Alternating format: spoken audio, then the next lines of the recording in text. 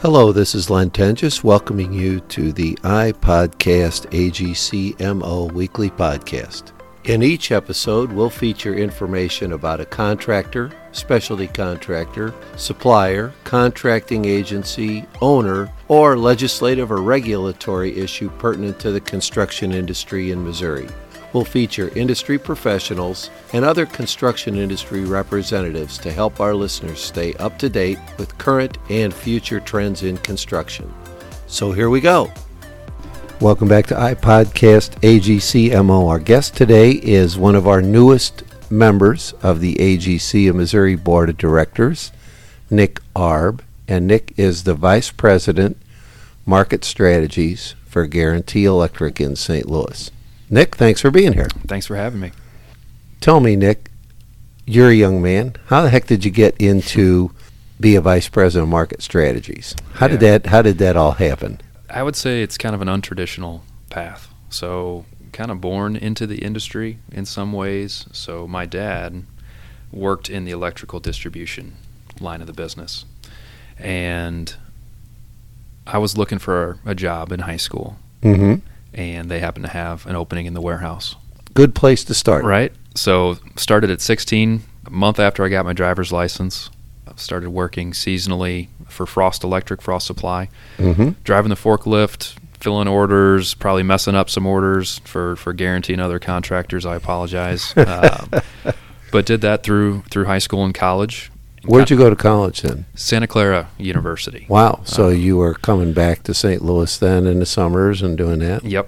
Yep. Summers, Christmas break, I was out there doing that type of work. And when I graduated, I didn't think that life was for me. I thought I was going to be the next Don Draper, Mad Men advertising guru. There you go. Had a brief stint with an ad agency. Was that your degree path then? Marketing business. Yep. Mm-hmm. Yep, definitely. Business degree and thought that was going to be the track for me, and was, out in Silicon Valley and thought tech business, things like that. Had job offers in California, but decided to come back to St. Louis. My girlfriend at the time, my wife now, so it all worked out, is from here, and so came back. And after a little bit of a career in the advertising world, Frost actually was looking for a marketing person. Good timing. Great timing. Had familiarity with the people. It was 2009, 2010, so things were still pretty slow. Yeah, tough time in the market after 2008. It was kind of lean times, and so was really familiar with the company, really familiar with the people, had known them kind of as I was coming up, and so got on as their marketing assistant. Was able to kind of put some of the product knowledge to use that I had from those years in the warehouse. Kind of familiar with the parts and the pieces and the tools. You had some knowledge of the industry, at least from that perspective. Exactly, and kind of worked my way through their marketing group.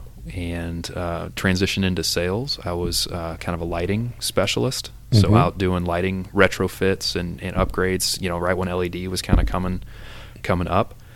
And from there made a shift, still kind of in the construction world to a degree. I worked for a company called Mid-America Metals, Mid-America Specialty Services, now doing sales for them. They do architectural surface restoration. So an example of the work that they do around town is the Soldiers Memorial renovation. Oh, okay.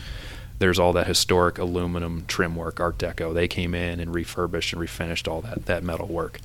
I was working for them kind of all over the country. They have, I think, 13 offices all over, and it was a great time to see the country, do some neat projects all over the place, and then we started our family, and that wasn't sustainable any longer. The airport wasn't your friend anymore. Exactly, and had noticed that Guarantee was looking for somebody kind of in the marketing business development realm, and I'd always had Guarantee as kind of on that pedestal, a short list of companies, like, boy, someday that seems like a great place to work. And they had been one of my kind of partners when I was doing the lighting work, and kind of put some feelers out, and one thing led to another, and I kind of got hired on more in a business development capacity, and also overseeing marketing, and here we are. It's coming up on 5 years with Guarantee. Did you know the Ertleys then, or did you come in after Rich Ledbetter's there, or who was in charge at that point when you made that transition? It was before Rich came back to Guarantee. So Rick was the CEO. I didn't know Rick prior to joining Guarantee. I knew Phil Jocko and some of the folks in the service department, And they got me connected with Dave Graylick and Rick Ertley and sat down with them. And Don Brown is somebody a lot of folks in the industry know. Don was kind of looking at retirement. And so they were trying to find somebody to kind of come in and be his understudy for a couple of years. And that's kind of how we got things started. And then COVID happened and everything kind of went upside down. Well, right now, in terms of what's going on in the electrical industry, about every industry rag I pick up talks about switchgear, talks about all the other issues that you're fighting in that particular industry. That doesn't make marketing any easier. How are you handling that challenge right now? Certainly, product pricing and lead times has been pretty volatile the last couple of years. I'll say here recently, pricing stabilized a little bit. Lead times are still astronomical relative to pre-COVID. And I don't know what the timeline is to things coming back to normal, quote normal. I don't know if they ever will. So the ways that we're addressing that is by trying to get involved with projects earlier in the life cycle. So getting engaged in design build or design assist projects where our team of engineers and designers can help the project team prioritize design for those longer lead items so that we can, figure out what the switchgear setup's going to be, get that purchase order rolling before the rest of the project is designed, and then you've started the clock on those longer lead items so that as things progress, you already know that's in the queue. It's not going to completely fix the project schedule, but it'll hopefully get some of those long lead items at site earlier on. So by bringing you in earlier in the whole design process, it can mitigate some of that lead time rather than waiting to the traditional time when you would include guarantee. Exactly. What other challenges are you facing right now?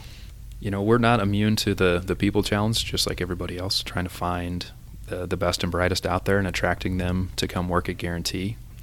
I don't know if folks, when they're getting out of school or getting out of the trades, that they see the subcontract life as the shiny, sexy object. They're looking for... Well, you didn't. I mean, you were going to go to Silicon Valley and ended up here, so there was that stumble time. Yeah. So trying to share those stories, and highlight all the things that make Guarantee so special. Being employee-owned was one of the big things that drew me in, having an opportunity to, own a piece of the company and be able to benefit directly from my hard work, and enriching myself rather than some, third-party shareholders. And so being able to kind of tell that story and get people interested in coming to Guarantee. And we have a great story, 120 years in business and doing work all over the country, some of the most interesting and complex projects. And so the more work that we can do to broadcast that story and let people know that we're on a growth path. We've just about doubled in size in the last 3 years. And that's nationwide? That is nationwide, yeah. So a lot of it is concentrated in the St. Louis metro. Then we also have operations in Colorado, Denver and Colorado Springs. But we also travel all over the place on a project-specific basis, coast to coast. Follow clients, follow contractors? Follow clients, follow contractors. We also belong to a peer group of, it's called the FEC, Federated Electrical Contractors. And so there's about 30 companies in that peer group. And so when we travel, we're typically working in partnership with somebody locally so that we're maybe providing the project design and management supervision piece, and then we've got a local labor partner. Is the worker issue you're talking about something you're seeing everywhere? Is there any spot that's worse than any other, or is this an epidemic across the country everywhere you're working? I haven't found a spot yet where to say, no, we've got guys sitting on the bench waiting, or at least not the folks that we're looking for, right? And I think the root cause is maybe a little bit different in different areas. But I talked to our team in Colorado Springs, for example, and they said when COVID hit, folks just got out of the trades entirely. Really? They're not coming back. So they're short hundreds of people from where they were at peak pre-pandemic. So no, it is an issue across the board. What is Guarantee doing specifically to try to grapple with that? Yeah, I think focusing on efficiencies, leveraging technology in practical ways. I think there's a lot of cutesy stuff. There's a lot of gee whiz stuff, yeah. Yeah, and so how do we look at all the available tools that are out there and figure out what's going to have the most direct impact on our business and make us more efficient in a practical, cost-effective way. And that's not sacrificing innovation and investing in R&D, but today, how can we build the smartest and the safest? And so leveraging all those different tools, maybe it's prefab, maybe it's more work up front in constructability and design to make it the most efficient means and methods, but those are some of the tactics that we're trying to deploy to circumnavigate some of the lack of workforce that's out there. Again, better planning, better utilization of your resources, sort of making sure that you're doing it safely, providing the quality, but looking for those gaps that you can fill in. Exactly. And prefab is something we've been doing for decades, but really in the last, I'll say 5-10 years, it has really taken off and folks are really, really embracing it. Owners are embracing it. General contractors, subcontractors, kind of the whole supply chain is embracing this concept of prefab and modular construction.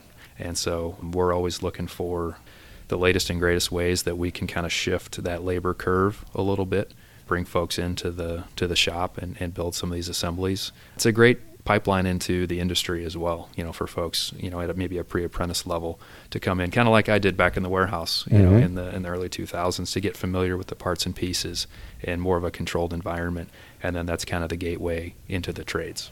Well, and really the BIM principles, all those sort of things have really helped with the clash detection to make sure that when you do prefab something, it actually works when you get it out in the field and don't need to readjust everything. Exactly. It's a lot more cost-effective to figure out those clashes in 3D before you got a bunch of tradespeople up on ladders trying to figure out where things are supposed to go below the deck, right?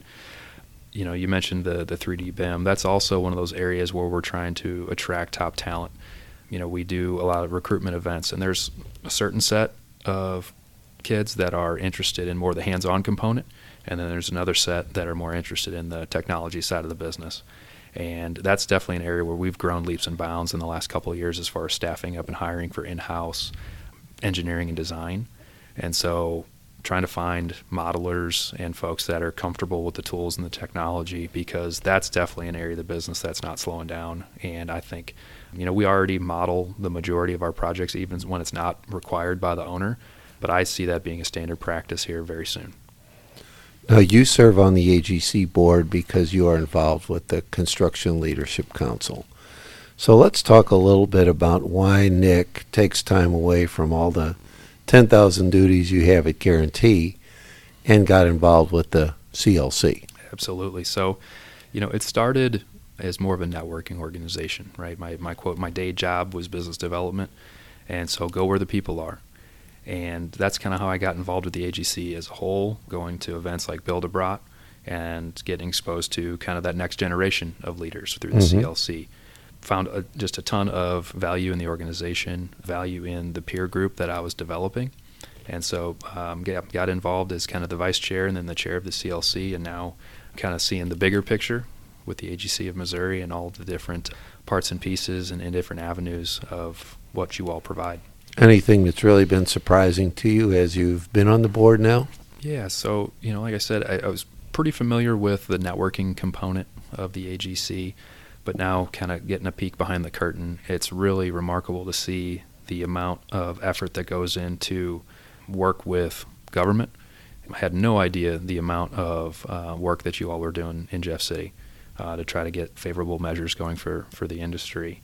And then the labor negotiation piece was kind of foreign to me. I'm on the marketing side of the house. Sure. So we don't get too involved with operations and workforce, but just kind of seeing the work that you all do on that front has been enlightening.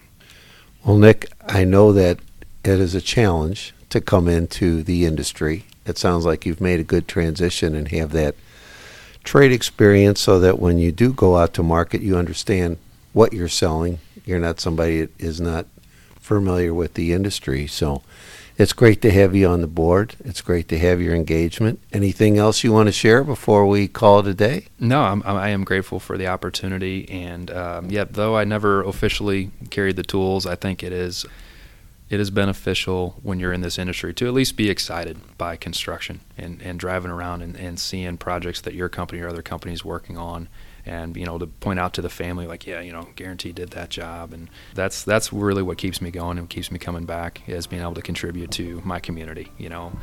From St. Louis, I plan on staying here the rest of my life, and anything that I can do to help the region, help the industry is why I'm here.